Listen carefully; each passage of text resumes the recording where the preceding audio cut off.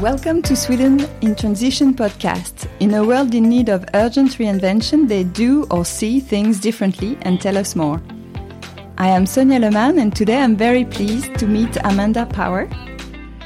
Amanda is professor at Oxford University and historian of religion and intellectual life in medieval Europe. She is currently working on a monograph, Medieval History of the Anthropocene, and also just wrote a small daring article, Notre Dame should not be restored, let it stand as a symbol of a flawed way of life. Hi, Amanda. Hi. First of all, thank you very much for accepting this invitation. We are very lucky to have you during one of your visits in Stockholm. Oh, it's a pleasure. Thank you for asking me to come.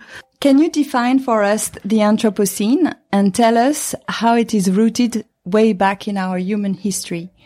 Well, the Anthropocene is an interesting concept that people are playing with at the moment. So it's supposed to be the geological age that comes after the Holocene, which is the one that we've been living in for the entire time humans have been here.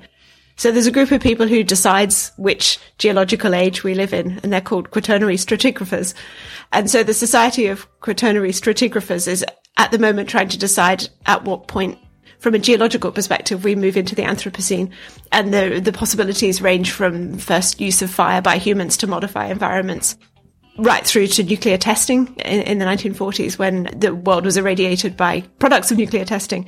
That's a very clear geological marker. I think we can't go back from that one. And there's a whole range of possibilities in between. Industrialization's a big one. That's the sort of scientific end of what they're doing with the Anthropocene in a geological context. But it's actually been used very widely to explore the idea of a world where the human imprint dominates everything and nature's been reshaped to serve human interests. Inadvertent consequences of what humans are doing are also affecting nature in all kinds of ways that we think will be laid down for whoever comes to look at the planet after us to see. So basically, Anthropocene means that humanity is transforming the biosphere and Exactly. the world we live in. How is it rooted in history? If we see this as a product of European colonialism or industrialization, which are the two big things that people tend to point to, we tend to see it as a problem of European culture and European ways of doing things, or possibly colonial practices. We have got records for societies back 3,000 years or more, pretty much always big states that capture large numbers of the population into providing resources for the elites at the top of the state. And so this has a huge impact, particularly on things like food production and land management practices, because it becomes essential to know what your resources are. If you're one of these states, you need to know what kind of food is being grown where and how much of it you're going to have, when the crop's going to be ready, when it can be moved and stored. And so this tends to lead to a focus of the state on growing particular kinds of crop, and often monocropping, very problematic at the moment, goes back a very, very long way. So particular kinds of grain grown more or less at state mandate, not necessarily with interest in whether that's the right thing to grow in that environment. And very large scale environmental modifications we can track back to very ancient empires to produce this kind of food supply. For me, I wonder whether this is something connected with the way that powerful groups and states organize themselves, the way that you need to alter nature to be able to concentrate power. But of course, for ordinary members of the population who are probably being exploited, if you can move food around an empire, you're less likely to starve.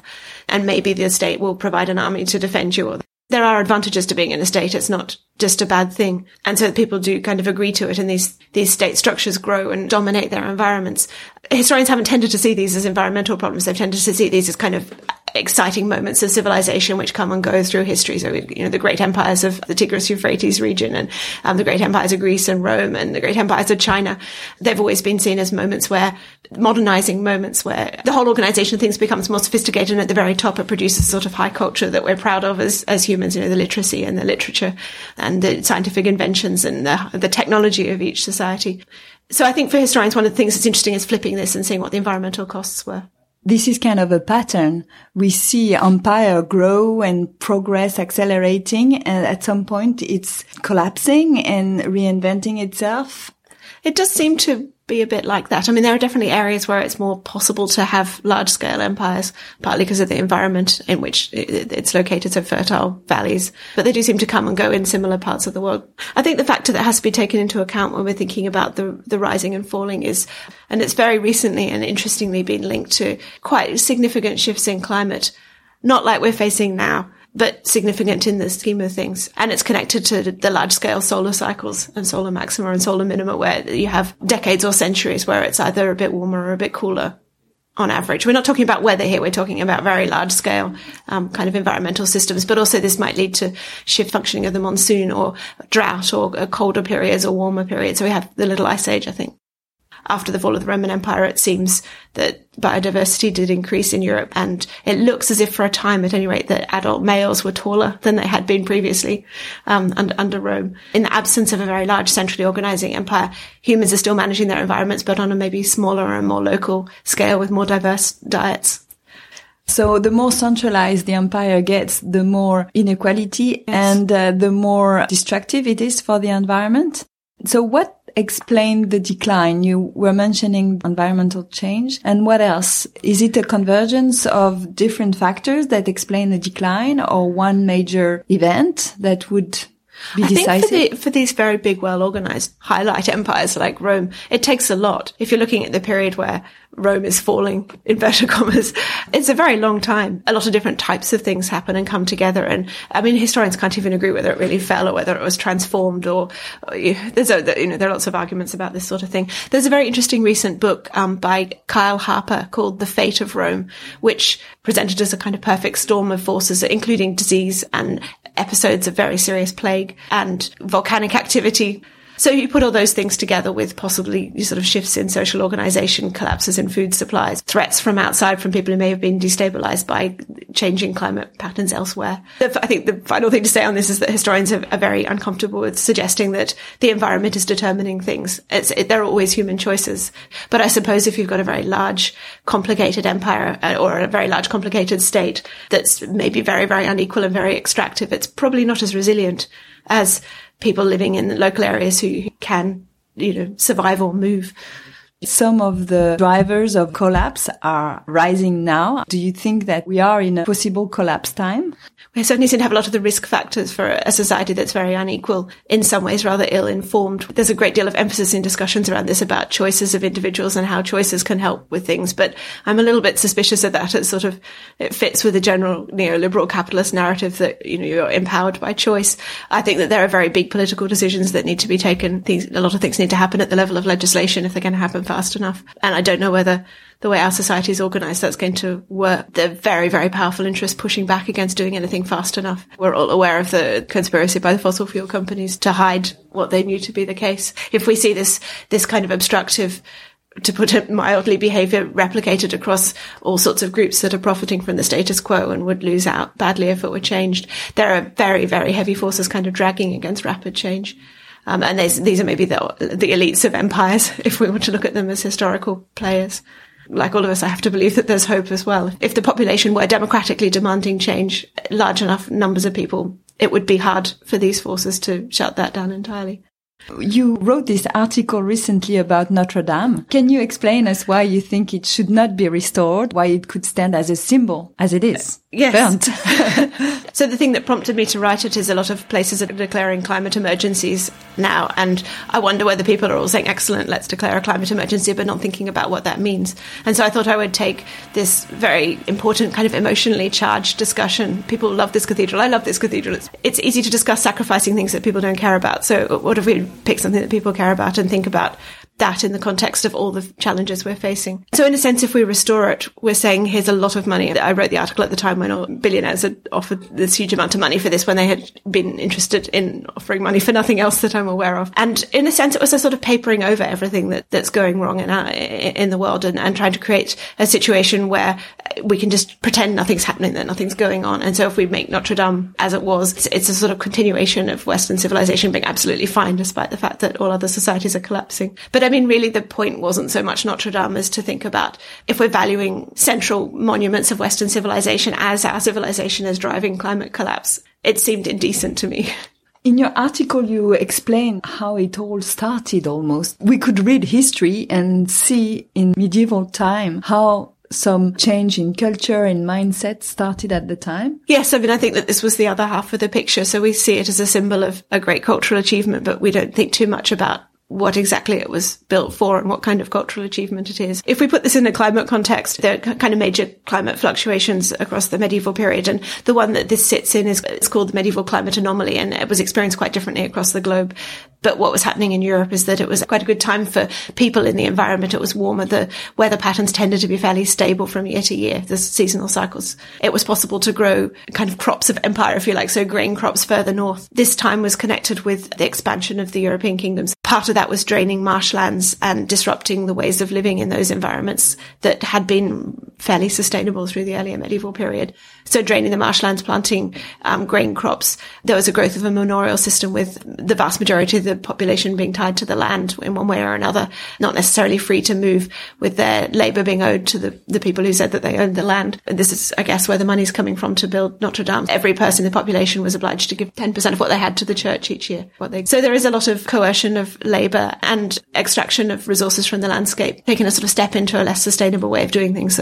Some of what I'm saying comes from a book by Richard Hoffman called An Environmental History of Medieval Europe. It's incredibly interesting on these shifts towards a much more organised and slightly centralised way of organising resources. And so the church is partly built on those things, but it's also a major player in inculcating a sort of sense of loyalty to Christian authorities. And by that, I also include the kings and the lords. It's a hierarchical system of power that's underpinned by divine authority. And so the church becomes a symbol of that. It's a tool of education. Anyone who came in there would be taught Christian doctrine. And it's coercive as well. So as Notre Dame was being built in the 13th century, they're hauling Jews in and burning the Talmud, and the Inquisition grows in this period. So this is not the smiling face of the church, very closely connected to coercive power. I suppose what I was wanting to point to is that this is what this building is. It's a celebration and a tool of education for these values. Do you think that this narrative is still the narrative that our current society is built upon? Or do you think the narrative has changed since then? Our ideas don't change as much as we think they do. So a lot of the things that we would link to the Enlightenment are ideas that people had before that. It takes a less explicitly Christian form. Various aspects of the way that we think of ourselves in modernity, the sort of constant need to work hard to make money and to improve oneself, and I think that there's a lot in our culture that one can connect to Christian drive to self-improvement and turning your thoughts away from the world. And when I say the world here, I mean getting into the soil and the kind of extraordinary natural realities of the world, and to reimagine them in Christian terms and in terms of kind of creation by one divine power and the ultimate destruction of the world in order to find salvation at the end. What can we imagine would be a positive narrative for the future? I've noticed recently there's been more and more reference to, can we go to Indigenous people, ask them to teach us again how to be in environments? It makes me feel slightly queasy, having gone and pretty much destroyed the Indigenous cultures around the world that we're now valorizing in this particular way. I think that is kind of horrifically problematic in every possible way. But it's an interesting moment in Western history that we finally will stop having absolute confidence in our superiority and to sort of recognize that maybe other people actually knew better all along. There seem to be areas where this is a very rich possibility. From my perspective as a historian, or as an academic as well, I think education is absolutely essential. And I think teaching people a new story about what humans are in the world will help a great deal. In schools, there is now more of an emphasis on teaching children about insects and plants and where food comes from and what they're eating, and a whole sort of connected set of things around that. I think that could be done more and probably better. One could draw on Indigenous societies for these, but we could also look back to historical societies and the very different practices adopted over time. And you could tell your histories like that. And every time you use the word development, you could say kind of development of whom, of what, at the expense of what, what's lost at each stage of development. So rather than seeing development as forward progress, seeing development as change from one thing to another, that always has maybe costs and always has maybe benefits, but contextualize everything much more. And teach children to think in those terms right from the outset. It's all about progress. This is very much the mythology or the narrative our society is built upon. And maybe that's the problem in the first place. History is taught as a continuous progress.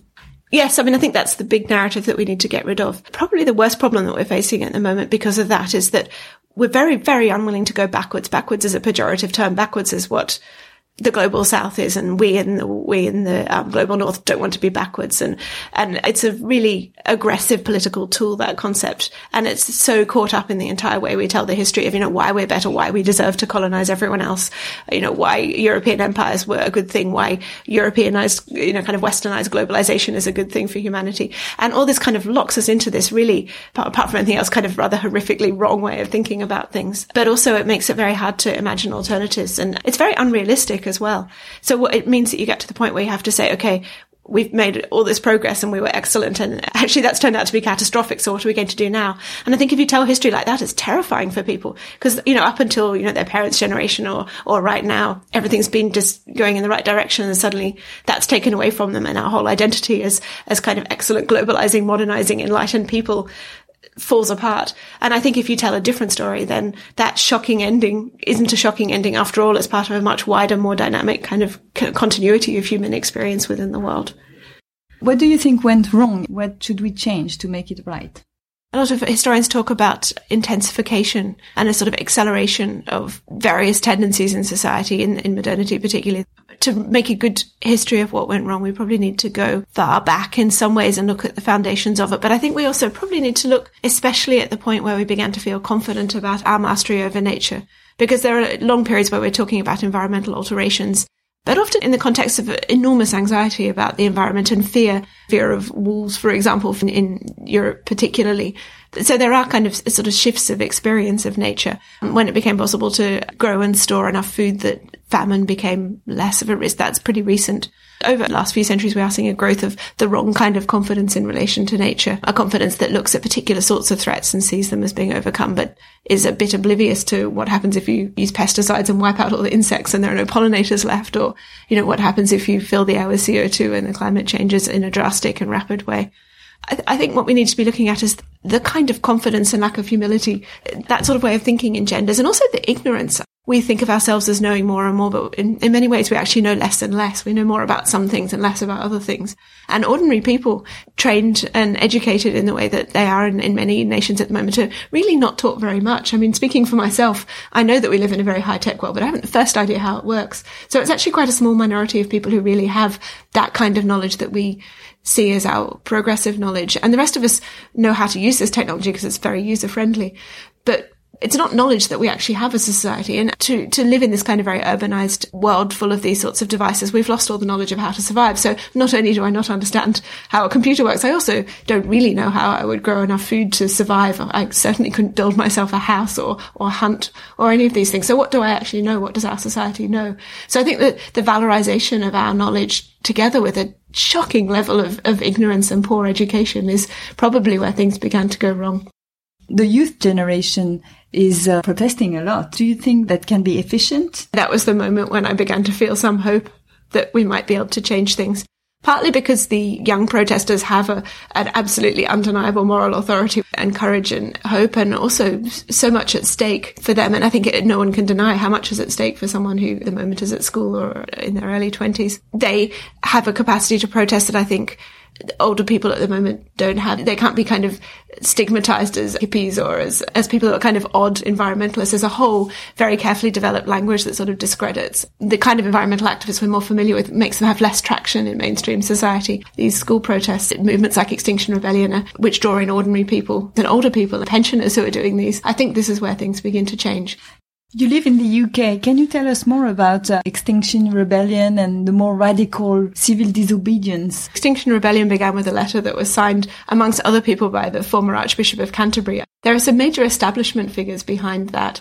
It gave it a sort of respectability, I suppose a particular kind of authority. It couldn't be overlooked. And there was also a letter signed by many academics and scientists and engineers, people working in universities across Britain. So it started off with that. It's not the same thing as the schools climate strikes, which are also happening, but there's a sort of convergence of tendencies. Many sort of serious people in respect to professional positions, for what it's worth, just felt the civil disobedience was the only thing to do. I mean, nothing else was working. Everything else, all the kind of respected and established tools of democratic input had been disregarded time after time after time over decades. I think that's where you get to.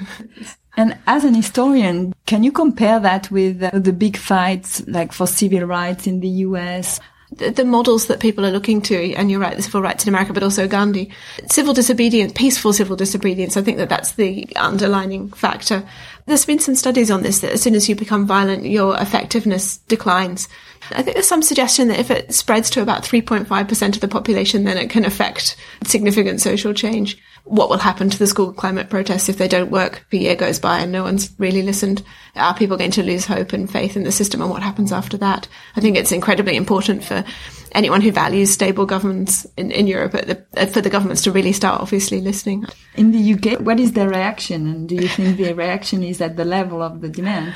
Oh, look, the UK's in a hopeless state over Brexit at the moment. But it is interesting to see when they're doing surveys of public opinion that the environment's now ranked third, with Brexit first and maybe healthcare second.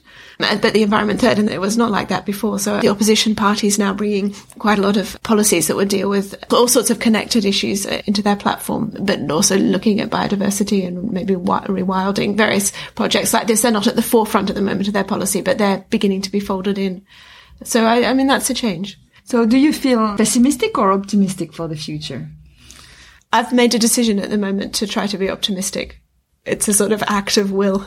Despair serves some functions and optimism serves some functions. And if we're going to change things, we need to introduce positive ways of thinking about it right now. We are potentially facing fairly rapid collapse of society if we reach one of the tipping points that scientists have hypothesized, melting of the tundra, for example, or catastrophic melting in the Arctic. And we see all these things happening. So it seems to me that urgency is the issue at the moment. We must choose to change in positive directions while we've still got a choice. What inspires you to continue to move forward? A bit of a turning point for me was reading Donna Haraway's book, Staying with the Trouble, which is a fascinating and unusual book. But the first page of the book talks about how it's no good to think about salvation and apocalypse being redeemed from outside or the end of the world happening. And so there's no point in hoping for someone to come along and save you, and there's no point in just fearing disaster, but you have to just stay with the trouble. You have to stick with it, do the best that you can as a person in a situation. There's no doubt we're facing a tough few centuries if we survive as humans. And so we stick with the situation. And it's maybe a way to reveal ourselves. And I mean, I find it quite an exciting thing. I'm making it perhaps sound not very exciting, but it's kind of a grim, let's hang in here thing. But also, if we do, then perhaps good things will come of it. And yeah, and as a historian, do you feel we are living a historical moment? Well, as a historian, I'm obliged to say that all moments are historical, but it certainly could potentially be a very big turning point for humanity in one direction or another over the coming decades. Or maybe multiple directions at once, who knows? That was a pleasant time together. Thank you very much.